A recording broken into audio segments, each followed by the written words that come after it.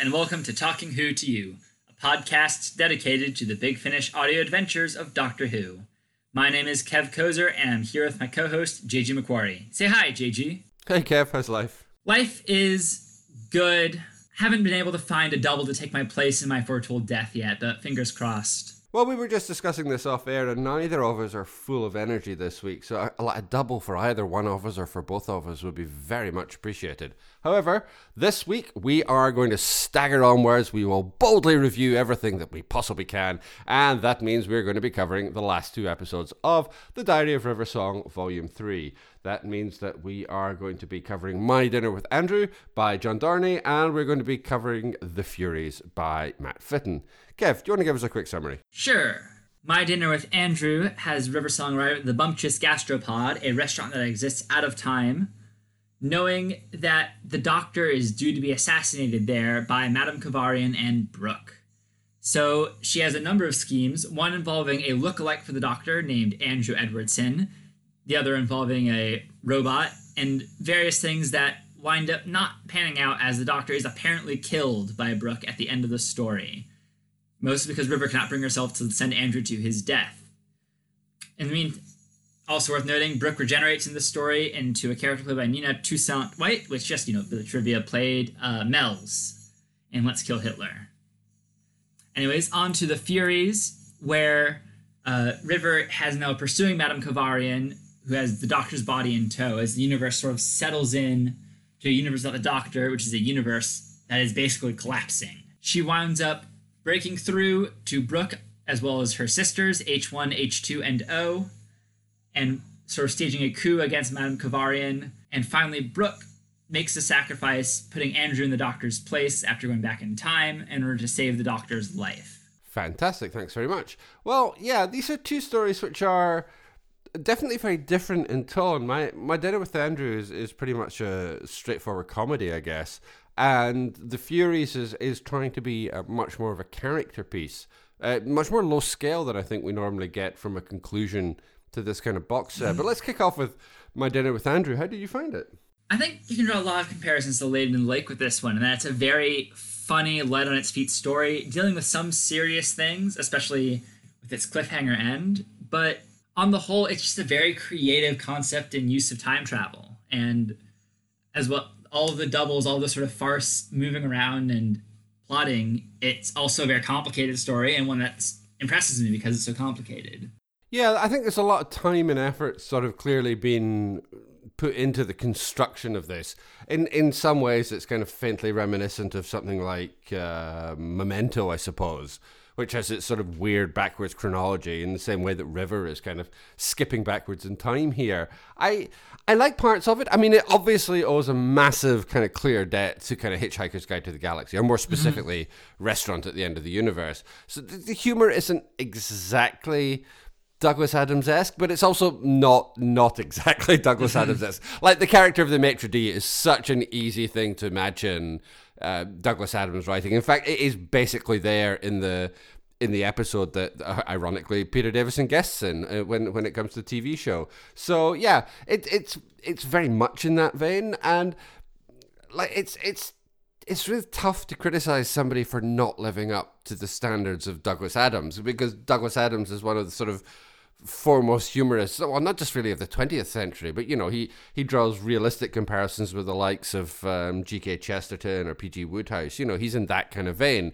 And, like, asking somebody to reach that standard in a kind of knockoff audio series is probably stretching the bar just that little bit too high. And like, to be fair to John Dorney, he does pretty good with a concept which is, like, if you're a big Doctor Who fan, you're going to immediately recognize kind of like the source from which this is drawing. And that's not necessarily a bad thing. There's nothing wrong with Doctor Who when it has its roots showing. But its roots really, really are showing. Yeah, its roots are showing, but yeah, I don't see so much of a problem with that. I definitely think it may sort of cap this story from becoming a masterpiece just because is something we have seen before, but through the lens of Doctor Who rather than something wholly original. But I still think this is a very good story, very solid story on its own right. Yeah, absolutely. If only because of the incorporation of River. And I think that's sort of Doctor Who does best, is it sort of takes his very familiar genre beats, either very specific, like Restaurant in the Universe, or more general, as a more often case, but then sort of filters them through these character stories. This is very much a character story for River, as this looming question of whether or not she would sacrifice Andrew in order to save the Doctor's life sort of hangs over a lot of the episode.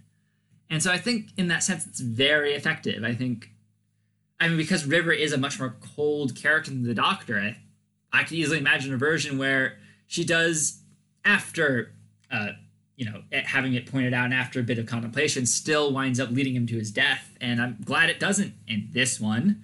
But spoilers.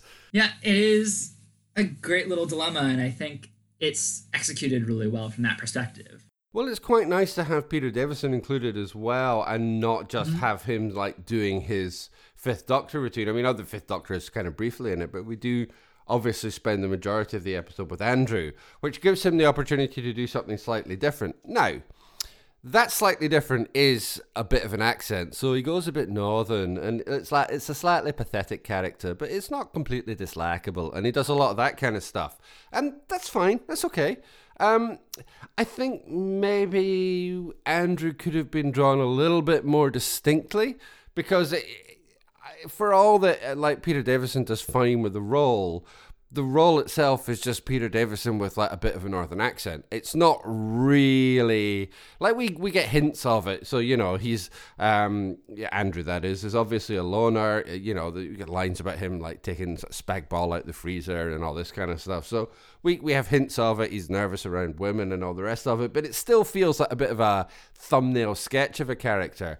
And whilst I think the interrogation of whether River is prepared to sacrifice somebody like that in order to save the Doctor is perfectly fine, I think I would have liked it just a little bit more if the character had been, less of a thumbnail sketch and more kind of like a fully fleshed out sort of character. And that's always the danger when you have like your big guest star, which in this case is Peter Davison, like turning in one of these kind of dual roles. It can be difficult to have that kind of pivot, and I think that's a bit of a shame, but I do definitely sort of appreciate the idea of sort of interrogating how far River will go to sort of save the Doctor, up to and including kind of the sacrifice of somebody who's wholly innocent, whose only crime is actually looking a bit like Peter Davison.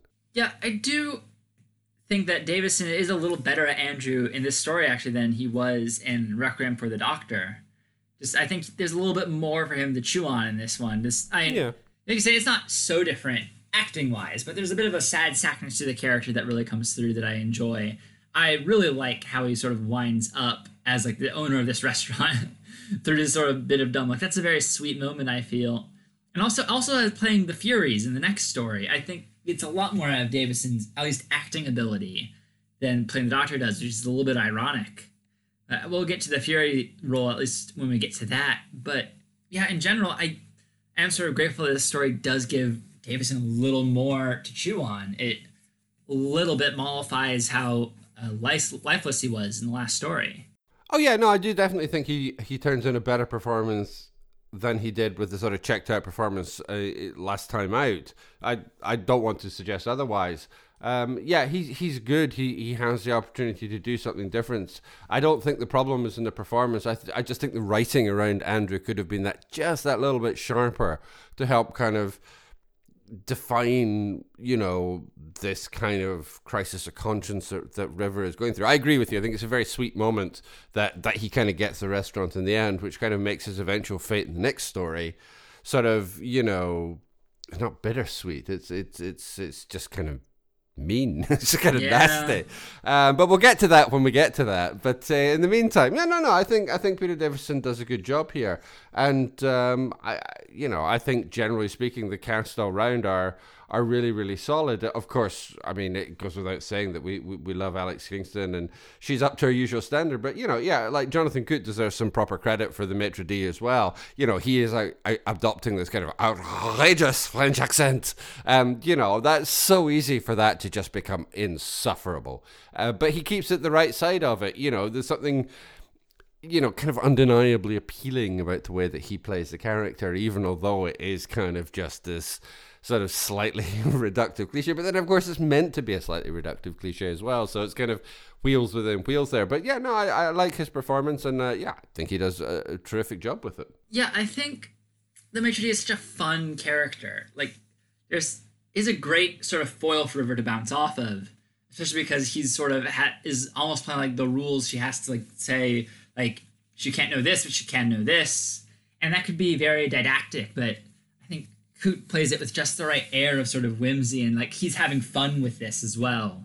That really sort of sells the character for me.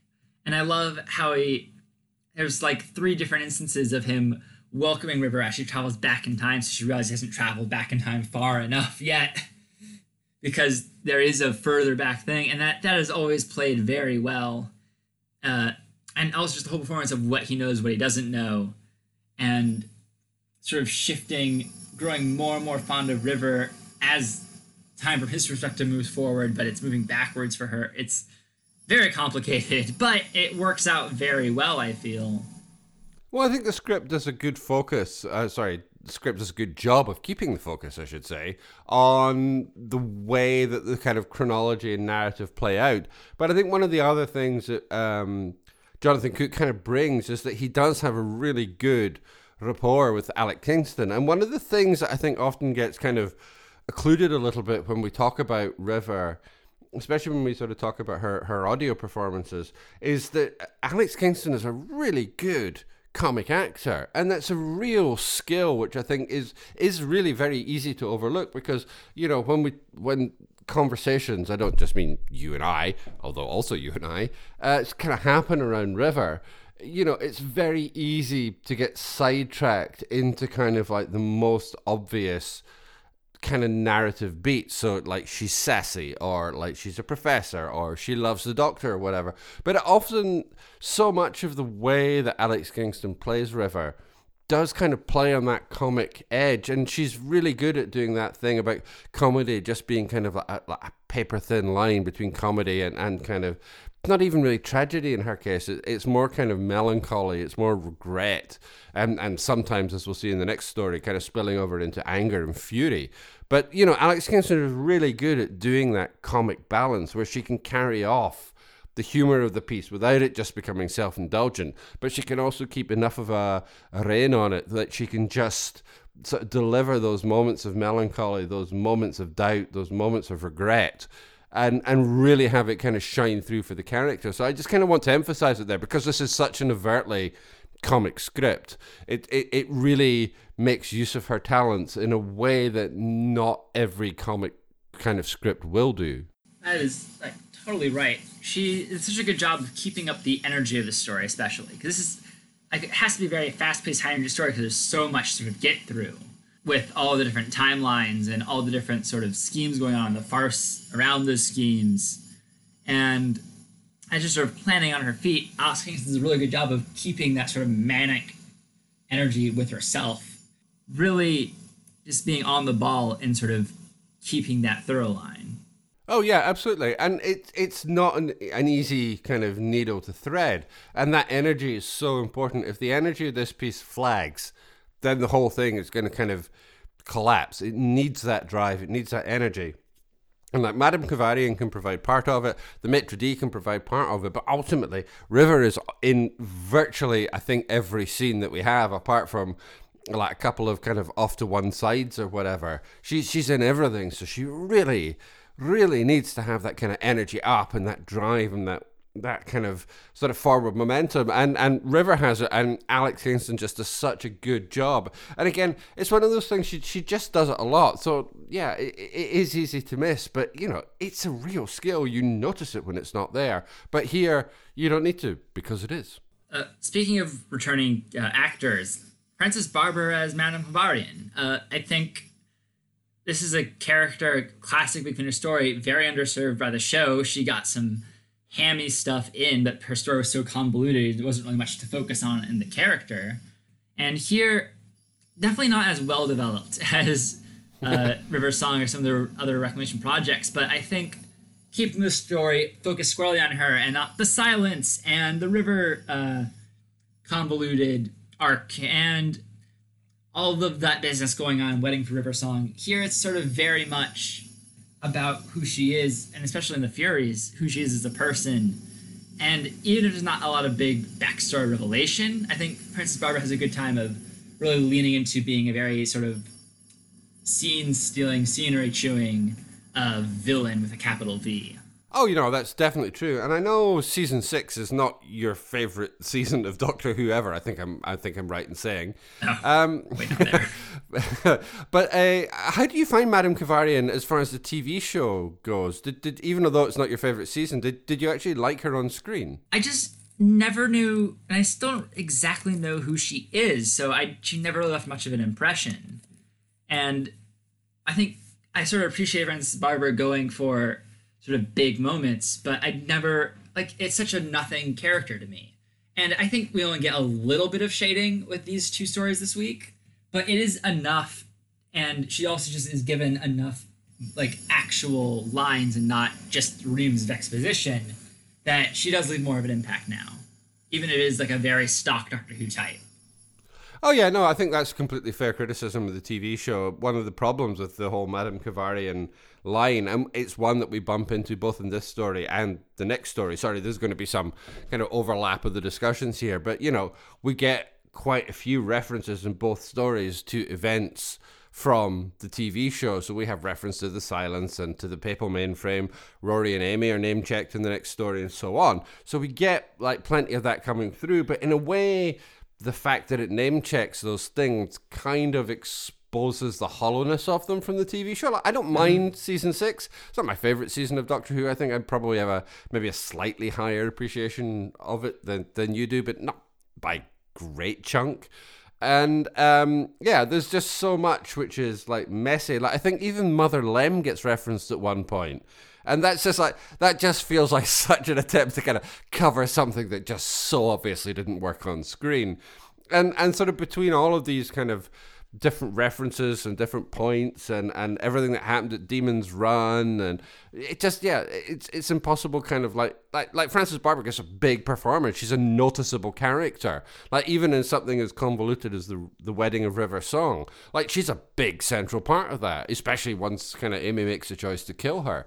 And, that whole character has to be kind of larger than life, has to be kind of a big old pantomime villain, because otherwise it's just going to get swamped out by all these other kind of endless reams of chronology and continuity and plot points and whatever. It's just what other choice would Frances Barbara have when it comes to kind of delivering that character? So of course she brings a lot of that here, and I think going big here works as far as this story is concerned. When we start sort of the main discussion of the next episode, one of the things I appreciate about it is actually that it kind of comes down a little bit, but she goes large here, and that's kind of the right thing to do. This is a high energy, high paced story, and there's not an awful lot else that she could kind of do with her character. But this is definitely not a reclamation project. It's definitely not a Big Finish reclamation project, but at the same time, it still feels like a fairly successful kind of iteration of the character. It's almost reclamation project by default, because the bar is just, it's almost Into the Void. They'd have to screw her up as a character in order to make it worse, actively. So just by giving her a little more definition and a little more to do, rather than just sort of stand to the side as these complicated wheels within wheels sort of unspool in front of the Doctor and all, it does wind up giving her, I think, a little bit more juice as a character. But not as much as, say, a Nyssa or Mel or other people they've treated better, even after just a couple stories with Big Finish. Yeah, that's true. I mean, with Madame Kavarian, she is slightly, because she's always playing catch up in this. Every part of it is River is always one part ahead. She travels back in time. She keeps going back. And so Madame Kavarian is always sort of playing catch up. And it's kind of fun. It's a runaround, but it doesn't really give the character that kind of space. I think that is more something that the Furies tries to do. It tries to kind of give us more time with her and sort of expand our understanding of her. But at least here, when she's sort of being reintroduced, that reintroduction kind of works along with what we already know about her, even although we could stand to do maybe a little bit more with the character here. Yeah, I completely agree with all of that. Let's get into our fifth character we haven't really talked about yet, Brooke. She's very interesting, and I think we'll probably have more to say when we get fully into the Furies, but it does definitely set up this sort of tragic idea behind her where she is this puppet of Kavarian and has to do this killing that, she clearly wants to do, but it's because it's sort of forced upon her. You have this sort of tragedy to it for sure. Yeah, Brooke's kind of an interesting character because she's essentially River without kind of having River's redeeming features. Joanna Horton is good with the role. She's not given as much to do here as she was in the last story. And that's slightly a little bit of a shame. I think as far as Requiem for the Doctor goes, the character is kind of set up as being very intriguing. And then kind of in the last 5 minutes, that kind of gets collapsed down to, well, now we see what she is. And it turns out what she is and how this story kind of treats her is essentially, she's the bad guy in this. Right.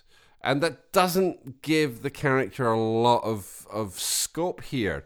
I don't think that, I don't want to say that the character is badly used, but again, it's all like, how can I say it? There's something slightly Looney Tunes about this story. Yeah. The way, that's the only way I can think of to say it. Like the way that Kavarian and Brooke are kind of like constantly chasing River as River flits back in time to try and fix something, and then something else happens, and then we're like 5 minutes away from her declaring that she's missed a turn near Albuquerque. It's that kind of thing. That's fine. That works really well with kind of the manic energy of this story. But it's at the same time that doesn't give the characters a lot of room to breathe. In this kind of scenario, Brooke and Madame Kavarian, they're Elmer Fudd, they're Wile E. Coyote, they're not the Roadrunner, they're not Bugs Bunny. That's fine, but it is very entertaining watching them desperately trying to kind of catch up with the plot that they're stuck in. But that means, as with Madame Kavarian, Brooke is kind of reduced to this sort of role of just playing catch up until sort of the last 5 or 10 minutes. Yeah, I guess when I brought up Brooke, I'm still sort of blending the two stories together in my mind, and she does get more definition in the next one, but you're right. In My Dinner with Andrew, she very much is just this sort of like stooge, just sort of to be there to react. And it really is River's show that she's running. And like pretty much everything that Brooke does notably is in those last few minutes, as she is sort of compelled to kill the Doctor and then seemingly succeeds, and then also gets sort of regeneration into the new actor. But yeah, before then, it is just, you're right, she's just sort of there as an obstacle in River's way. This is very much River and the Maitre d' sort of running the show in this sort of madcap game of like shell game, basically.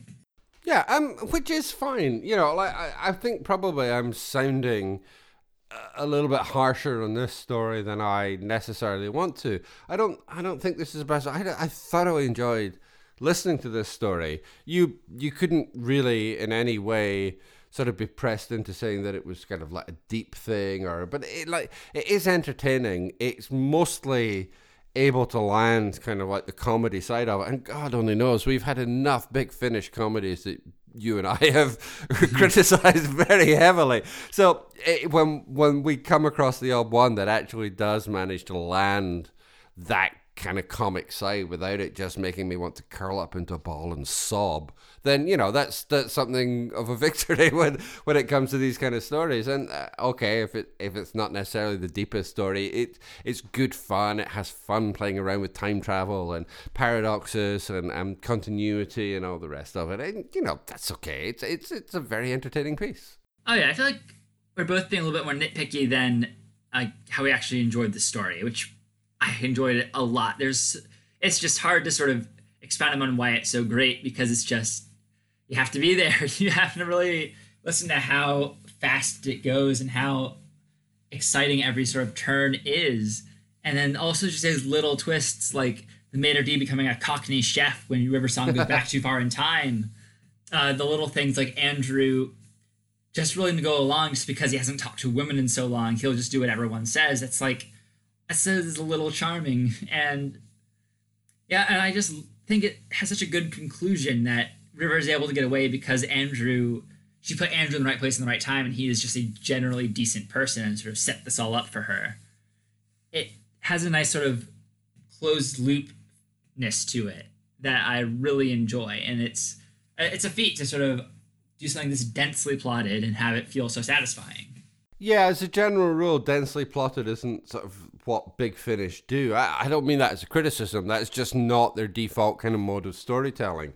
And, you know, when the TV show does kind of densely plotted, it tends to end up being things like, well, you know, the wedding of River Song. Again, I know not your favorite story of all time. I think it's fair to say, but you know, that's the TV show regularly goes to this kind of very densely plotted, fast and furious kind of sort of storytelling mode. None more so than kind of in the 11th Doctor era. I think that's probably the height of kind of this accelerated plot, this kind of accelerated drama. And so even although this is like ostensibly a Fifth Doctor story into which River Song has collided, it's still kind of paying fealty to the kind of the manic kind of plot drives of that kind of early Moffat seasons. And, you know, for the most part, it can pull it off. That's a great note to end on, and move on to The Furies, which is certainly the second story of this box set. Or this week, rather. Fourth story of this box set. And let's talk about something that we kept alluding to over and over again. Now that we finally are going to fully talk about it. Andrew's fate, which is... It does feel very disappointing considering the great pains my dinner with Andrew went to sort of form this whole moral backbone and also plotty backbone into sparing his life. Yeah, I don't like Andrew's fate here. And I think... when I say I don't like it, it's not because like he's a nice guy that ends up dying. I think that's perfectly possible to pull off with the right writing.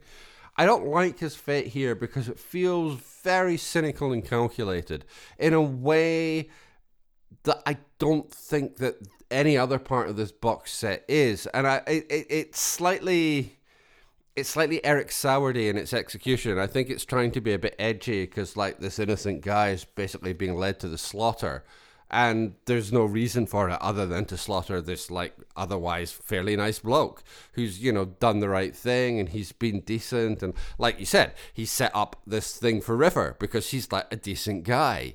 And that's it. And there's something a bit nihilistic about his fate that doesn't chime well either with the stories that have been told in this box set or the kind of the way that River Song kind of works in general. Would you go along with that? Do you think that's fair? Yeah, I think there's like a hot minute where, like, after you have this sort of realization that Andrew is the one who took the Doctor's place, at first it was a little disappointing because that was an idea floated in the last story, much discussed, and it does feel like almost like there was no better ideas from Matt Fitton on how to actually conclude it when he just has to go back to a story they threw away earlier. But then also, there's a hot minute where well, I'm fine with this because if it's like Andrew knowingly making a noble sacrifice, that's a fairly good story hook and a conclusion to the character. Instead, the way it is, you're right, it is a little bit Soward-esque in how much of a bummer it is. It's just Brooke kills him and leads him to his death, rather, because she's just worse than River, and that's how it is. And it doesn't really track with where Brooke's character is going. It doesn't feel very earned. It just really does just sit sort of wrong. It feels like it almost makes the whole story feel like kind of a waste if we couldn't think of a new good idea and just had to rely on an old one. Well, it also feels like it's playing around in the same territory as like that season Stuff Sick. So like the Doctor's death being a fixed point at Lake Silencio. That's an idea that we've kind of dealt with, and we've had the way of getting out of that being, actually, it wasn't the Doctor. It was an android double filled with tiny, tiny little people. So that's nice. And, you know, they kind of work around it that way. This feels like it's approaching a same sort of plot point or sort of plot beat whereby, you know, again, we want to find a way for Andrew to survive. We want him to be able to get out of it, because, you know, these deaths are interchangeable. We've already had a robot who's been, you know, apparently the Doctor. Oh, we didn't talk about that. That was a nice little moment in the last story as well, when Peter Davison got to be the killer robot. That was yeah. Nice. That was a nice little thing. Sorry, I just had to drop that in. No, you're totally right. I mean, we're talking about how Davison has been flat as the Doctor in episode 2. 3 really great roles for him, not as the Doctor. Yep. So it's nice to see that. Yeah. Anyway, sorry. But back to what I was saying. It's nice that that it's kind of the story sort of wants to try and play around in the same territory, I guess, but it doesn't add anything, and I think it sort of actively detracts from it. There's something just unpleasant, and so it's not even that it's an unpleasant fate; it's that it's an unnecessarily unpleasant fate. You know, it's just I don't know. It sat very wrongly with me, and the way that it's done, which is to kind of say, oh well, like River isn't quite as bad as Brooke. That doesn't mean anything. There's no that's not elucidating anything about anyone. Brooke's just a one-shot character. We'll never come back to her, as far as I know. And like, for all that River describes herself as a psychopath or whatever, we know that that's not her case. Even if you've only listened to Big Finish, even if you've only listened to this box set, you know that that's not the case. It's just kind of like the label she gives herself. So I don't think it works dramatically. I don't think it works from a character point of view, and I don't think it adds anything to kind of River's journey. It just doesn't really work.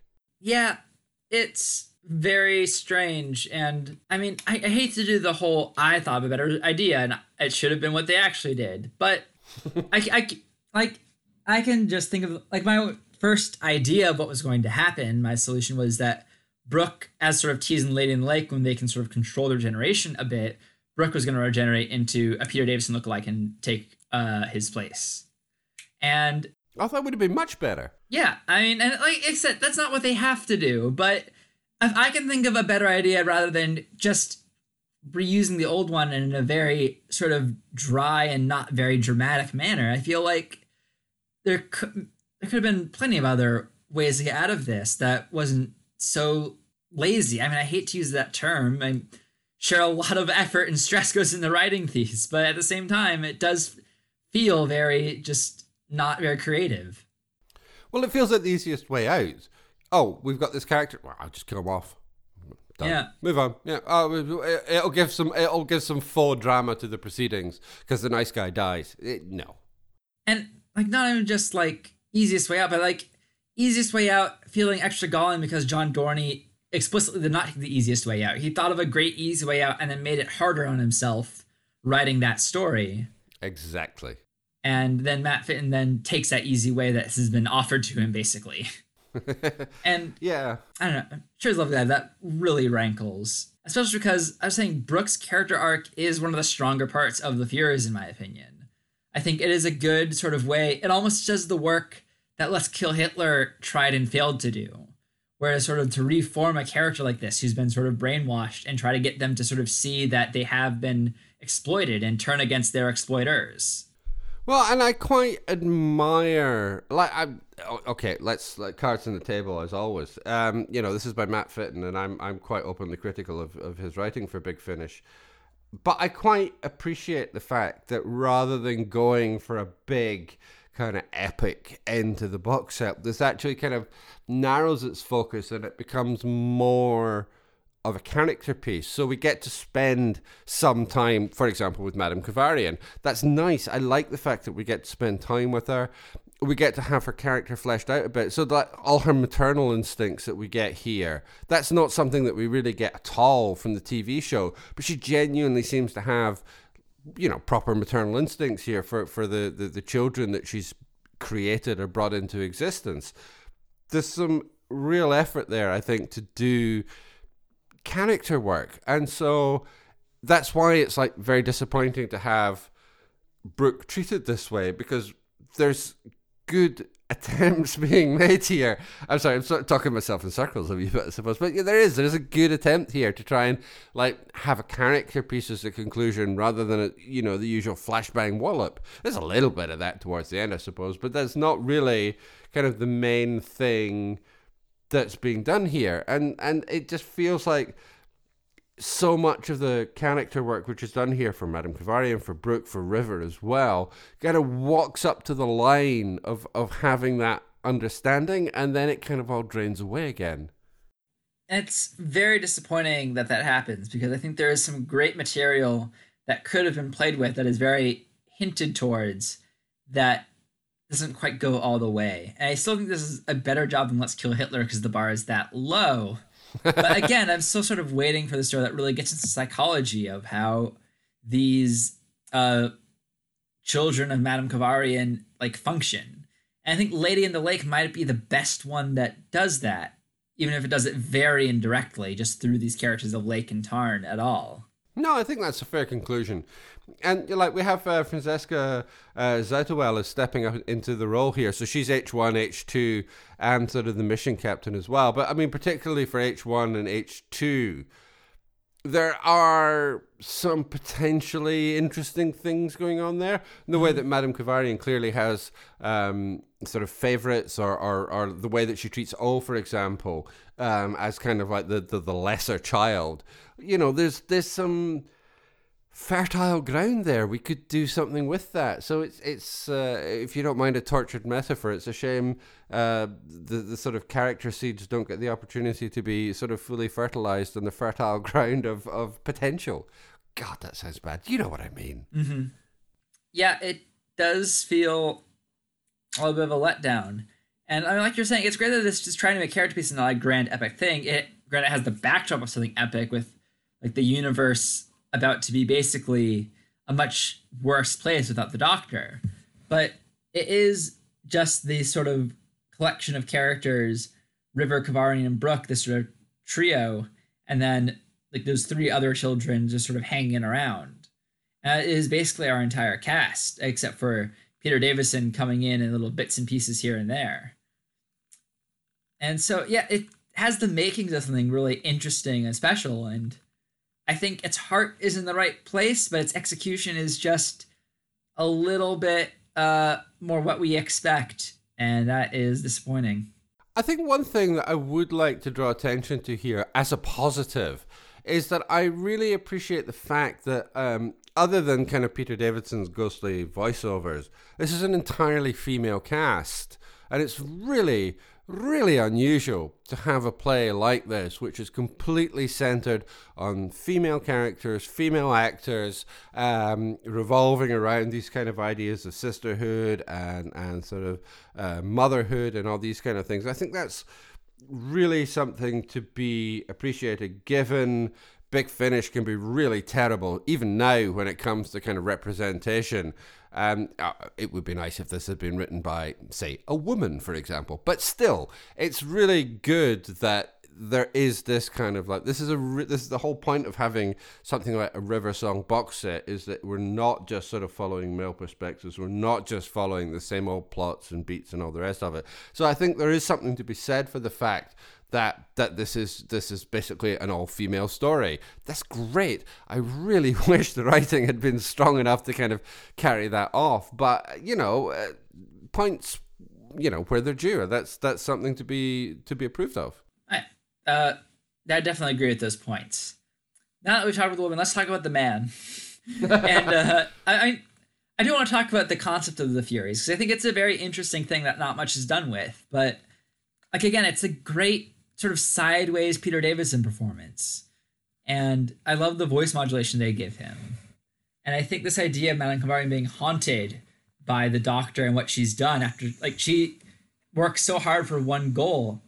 And a little bit of side note with Kavarian, I do like that she is very much believes what she's doing. She's not serious as a villain, but as a hero, all great villains should. And I think that is a little bit of a nice wrinkle to the character. And I think having her be haunted by this guilt, doing what she thought would be an unambiguously good thing, is interesting for sure. Nothing narratively is done with it is the problem. Yeah, that's true, and I don't get the impression that it's ever going to be a setup for something which is going to come back in the future. I'm pretty sure this is the one and only time we'll actually encounter the Furies. I agree. I think it's an interesting narrative concept that not an awful lot is done with. And, a lot of the... When it comes to the plot points in this, when it comes to the Furies, I think they work quite well. And yeah, that kind of literalized haunting of that.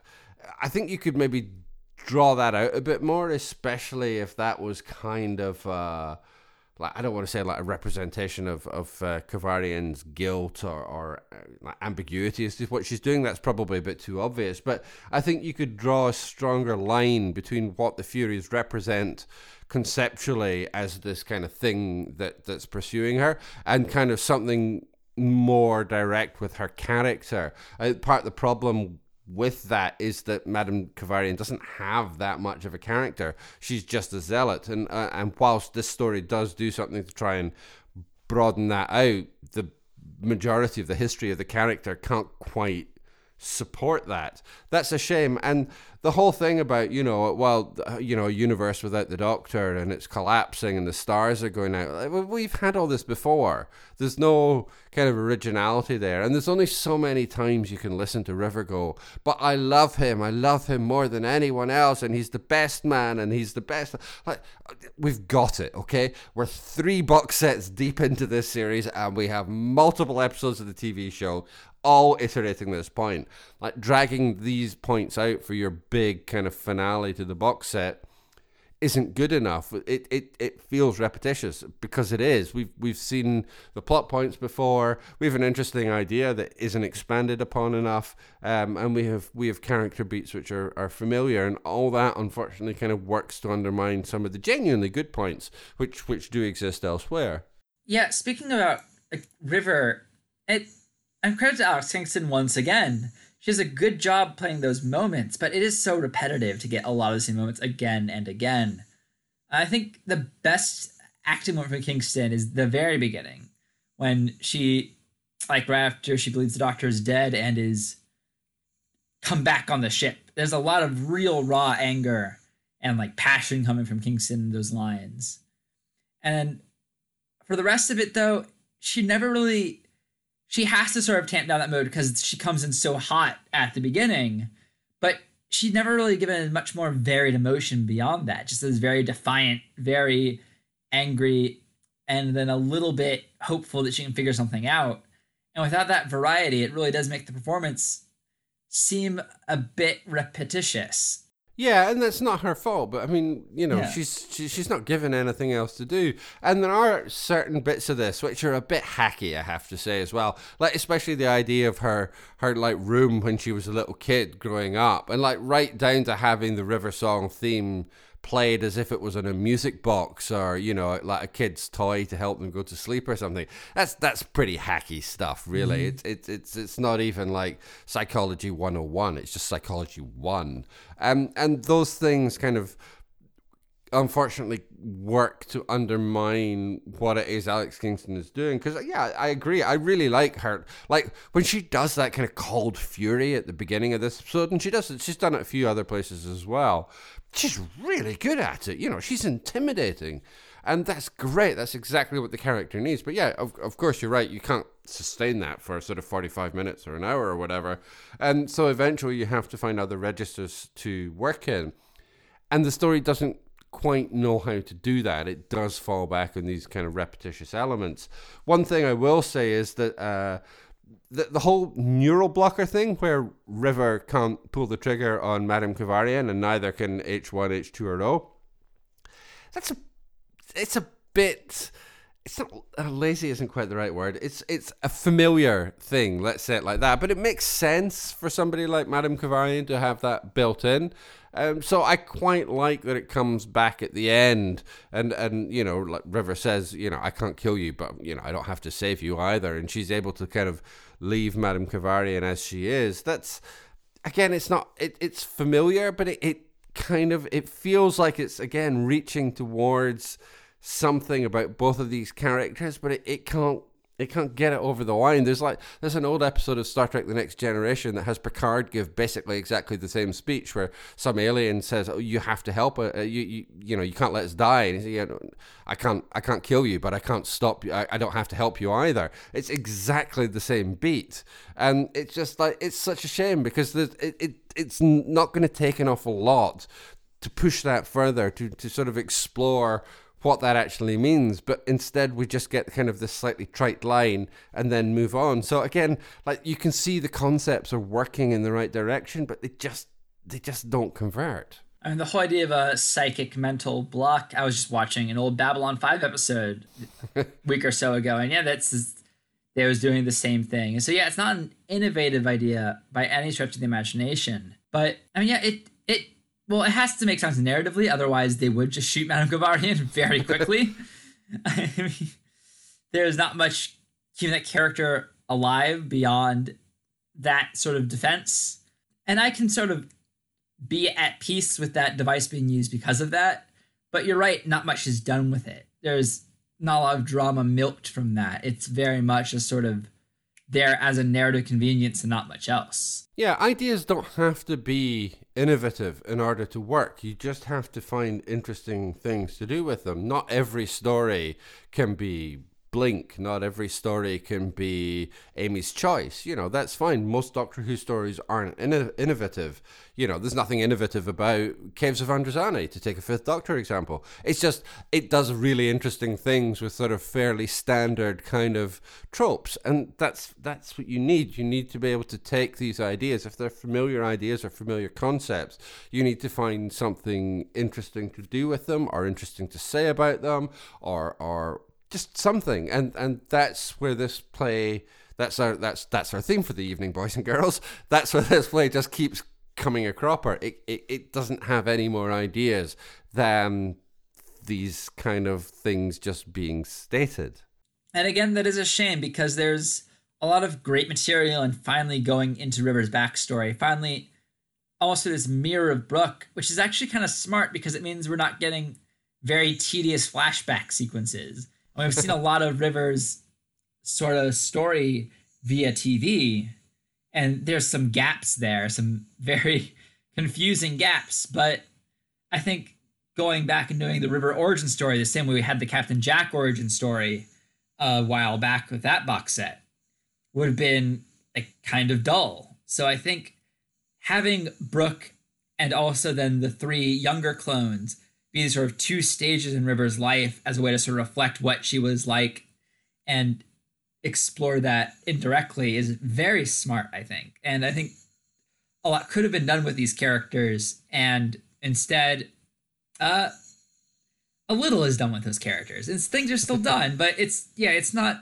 quite as cathartic or fascinating as it should be. Well, like, one of the other concepts I think that comes up here, which is sort of, again, interesting in sort of abstract, is there's a kind of reverse adoption thing going on here. So Madame Kavarian has several speeches to River where she says, you know, I was your mother, I'm your mother, I brought you up, I, you know, taught you everything that you need, and all this kind of stuff. And River refutes it, and she specifically says, no, Rory and Amy were my parents, and there's, you could do something with that. That's, I'm adopted, so this is something which is kind of resonant for me, and I think you could do something really interesting with that. Because for me, like, a lot of people have said to me in the past, kind of like, oh well, have you ever had any desire to find your real parents? And my response to that is, I have my real parents. They're the people who brought me up. They're the ones who took me to school and, you know, put a bandage on my knee when I fell over or whatever. The other ones, they're my biological parents. And that's different, that you have necessarily a different relationship with them.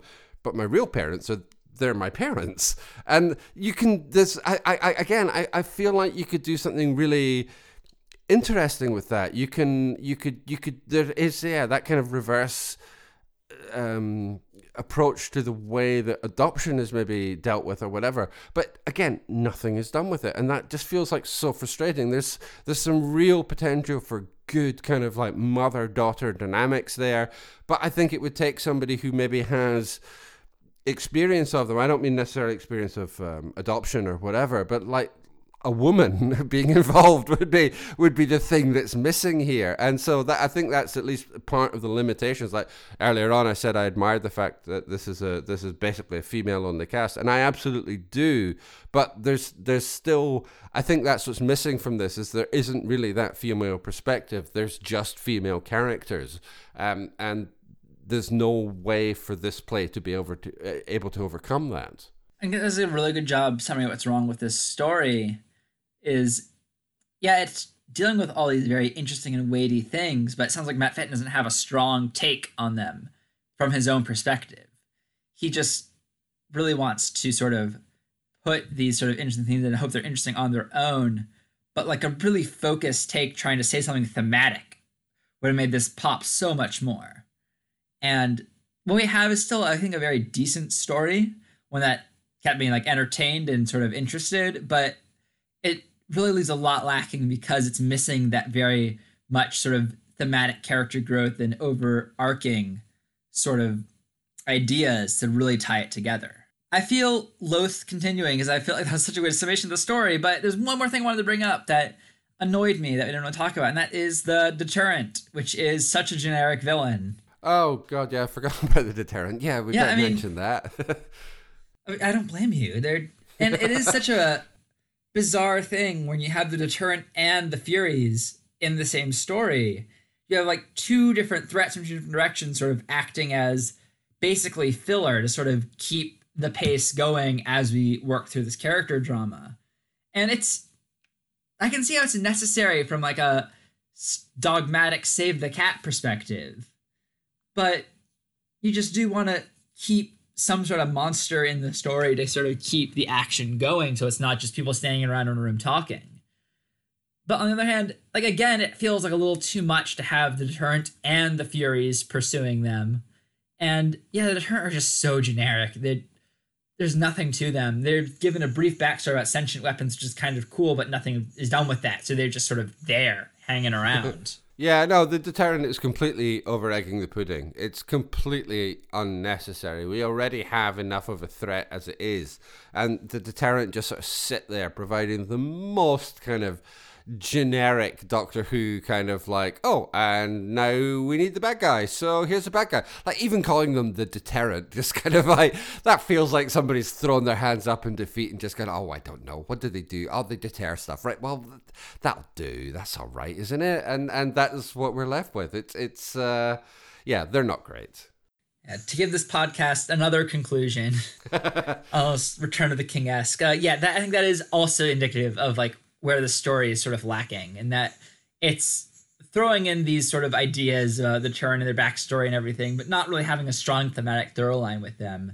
They're just sort of there for a narrative purpose, and the work isn't done to link that to anything else going on. No, well, I mean, what you really need for a story like this is a really strong script editor, and the script editor, oh, it's Matt Fitton. So it's, you know, I'm going to try and end on a positive note. I think this is generally speaking better than the average story that Matt Fitton turns out. And I would even go so far as to say it might provide a small glimmer of hope for the future that he's actually improving as a writer. He still turns out way too much material. But more than anything else, get yourself a good script editor. That's what this story really needs. It needs somebody, and like there's two script editors who are credited in this. So maybe John Dorney and Matt Fitton are the two listed script editors. So maybe John Dorney script edited this one, and maybe Matt Fitton script edited John Dorney's one. But it's way too incestuous. Like, you need somebody from outside your circle to come in and say, look, you've got an interesting idea here, but this is where you need to push it. Or you've got a strong sort of thematic concept here, but we've seen it before, so push it in another direction. That's what these stories, sort of, particularly this story, so strongly kind of needs. It needs that voice which can say, okay, good ideas, now go away and do something interesting with them.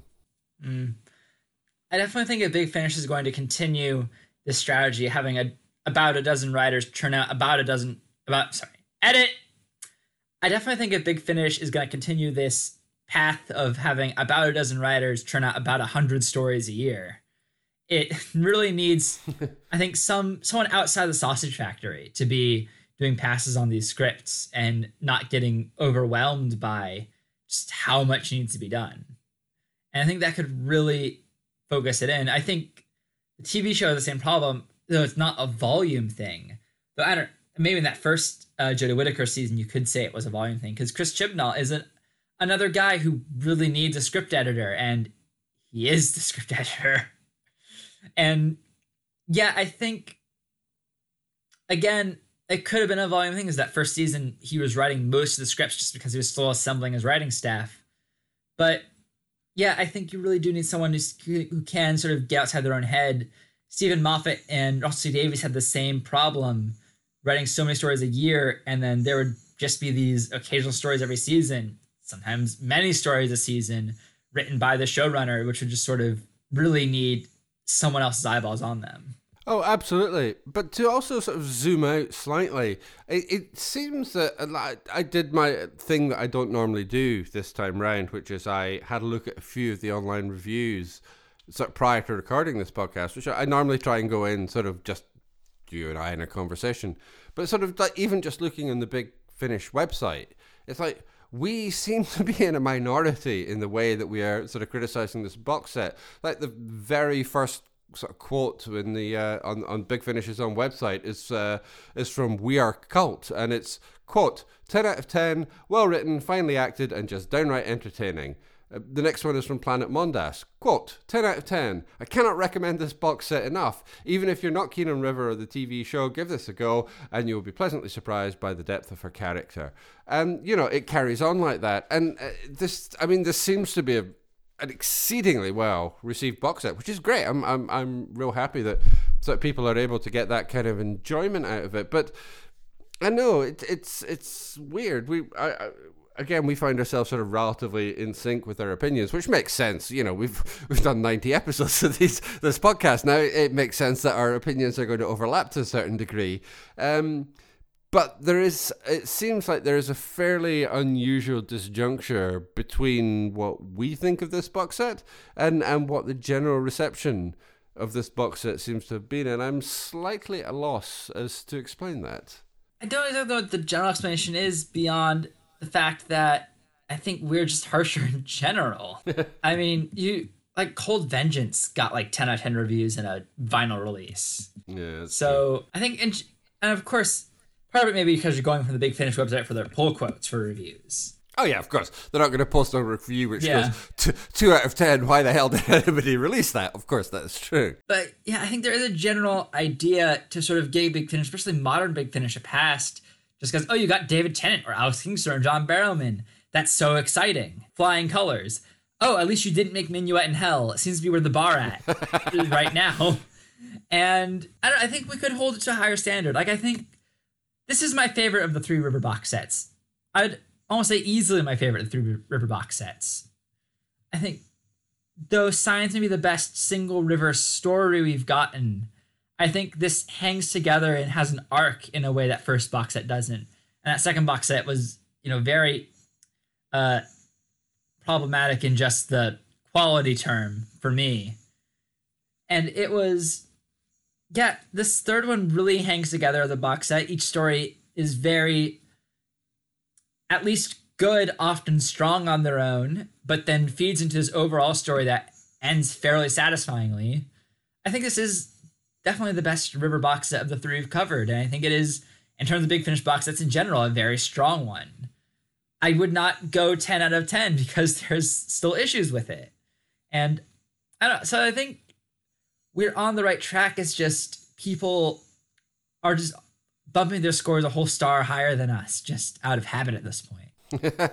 Yeah, maybe you're right. I don't know whether I would say this is my favorite. I did, for the most part, enjoy it. I wish the conclusion had been sort of stronger. I think with a sort of stronger conclusion, this pretty much would have been my favorite one. I don't know. Now I'm having to think about it. There was it's definitely stronger than like the first River box set. It definitely hangs together better than that. That's true. But the second box set is 529, and I love 529.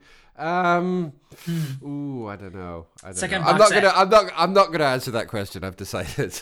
I don't know which one's the best so far. I would say the second box set has The Eye of the Storm, though, and that is just a mess. Oh well, that's true. That's true. So, swings and roundabouts. Yeah, exactly. Anyways, that question aside, I do think this is a very strong box set, and ironically, it's the one with the weakest material for the Doctor himself. So I think might be a sign, as we were talking about last week, that Tim Voice the Doctor Who stuff. Of course, the next three we cover will still be very steeped in the Doctor's mythology, even if not the Doctor themselves. But I don't know. Who can say how it's going to go on from here? I really do hope we get to see more River, though. I think this has done a good job re-justifying the existence of this line, for sure. Oh, I would be very surprised if this is the last time that we ever encounter Ms. Riversong. That's a good way to end this week's discussion. Please send us an email at talkingwhotoyou@gmail.com. Nothing this week, but you can send in any discussion points about the stories we've covered, Doctor Who in general, or if you just have any general questions for us, please go ahead. We're also looking for recommendations, specifically about the Fourth Doctor Adventures, which is a range we've consistently struggled finding good stories from, and we've relied on you, the listeners, a lot for sort of programming that. But also just other recommendations from other lines, other box sets that you want to hear about from us. You can find us on Twitter at TalkingWhoToYou. You can find me on Twitter at Kev Koser, that is KevKoeser. You can find more of JG's writings at www.jgmcquarrie.scot. That is JGMCQUARRIE.scot. Please like, rate, review, subscribe, interact with this podcast on whatever podcatcher you're using. It helps other people find it. Fantastic. Thank you very much. Well, that means that we can leave Riversong there for now. Next week, we are returning to the main range. It's been a while since we've done a main range story, but this time we are going to be covering other lives. So we're going to be returning to the 8th Doctor, Charlie, and Keres. So we hope you're going to join us for it. But until then, keep talking.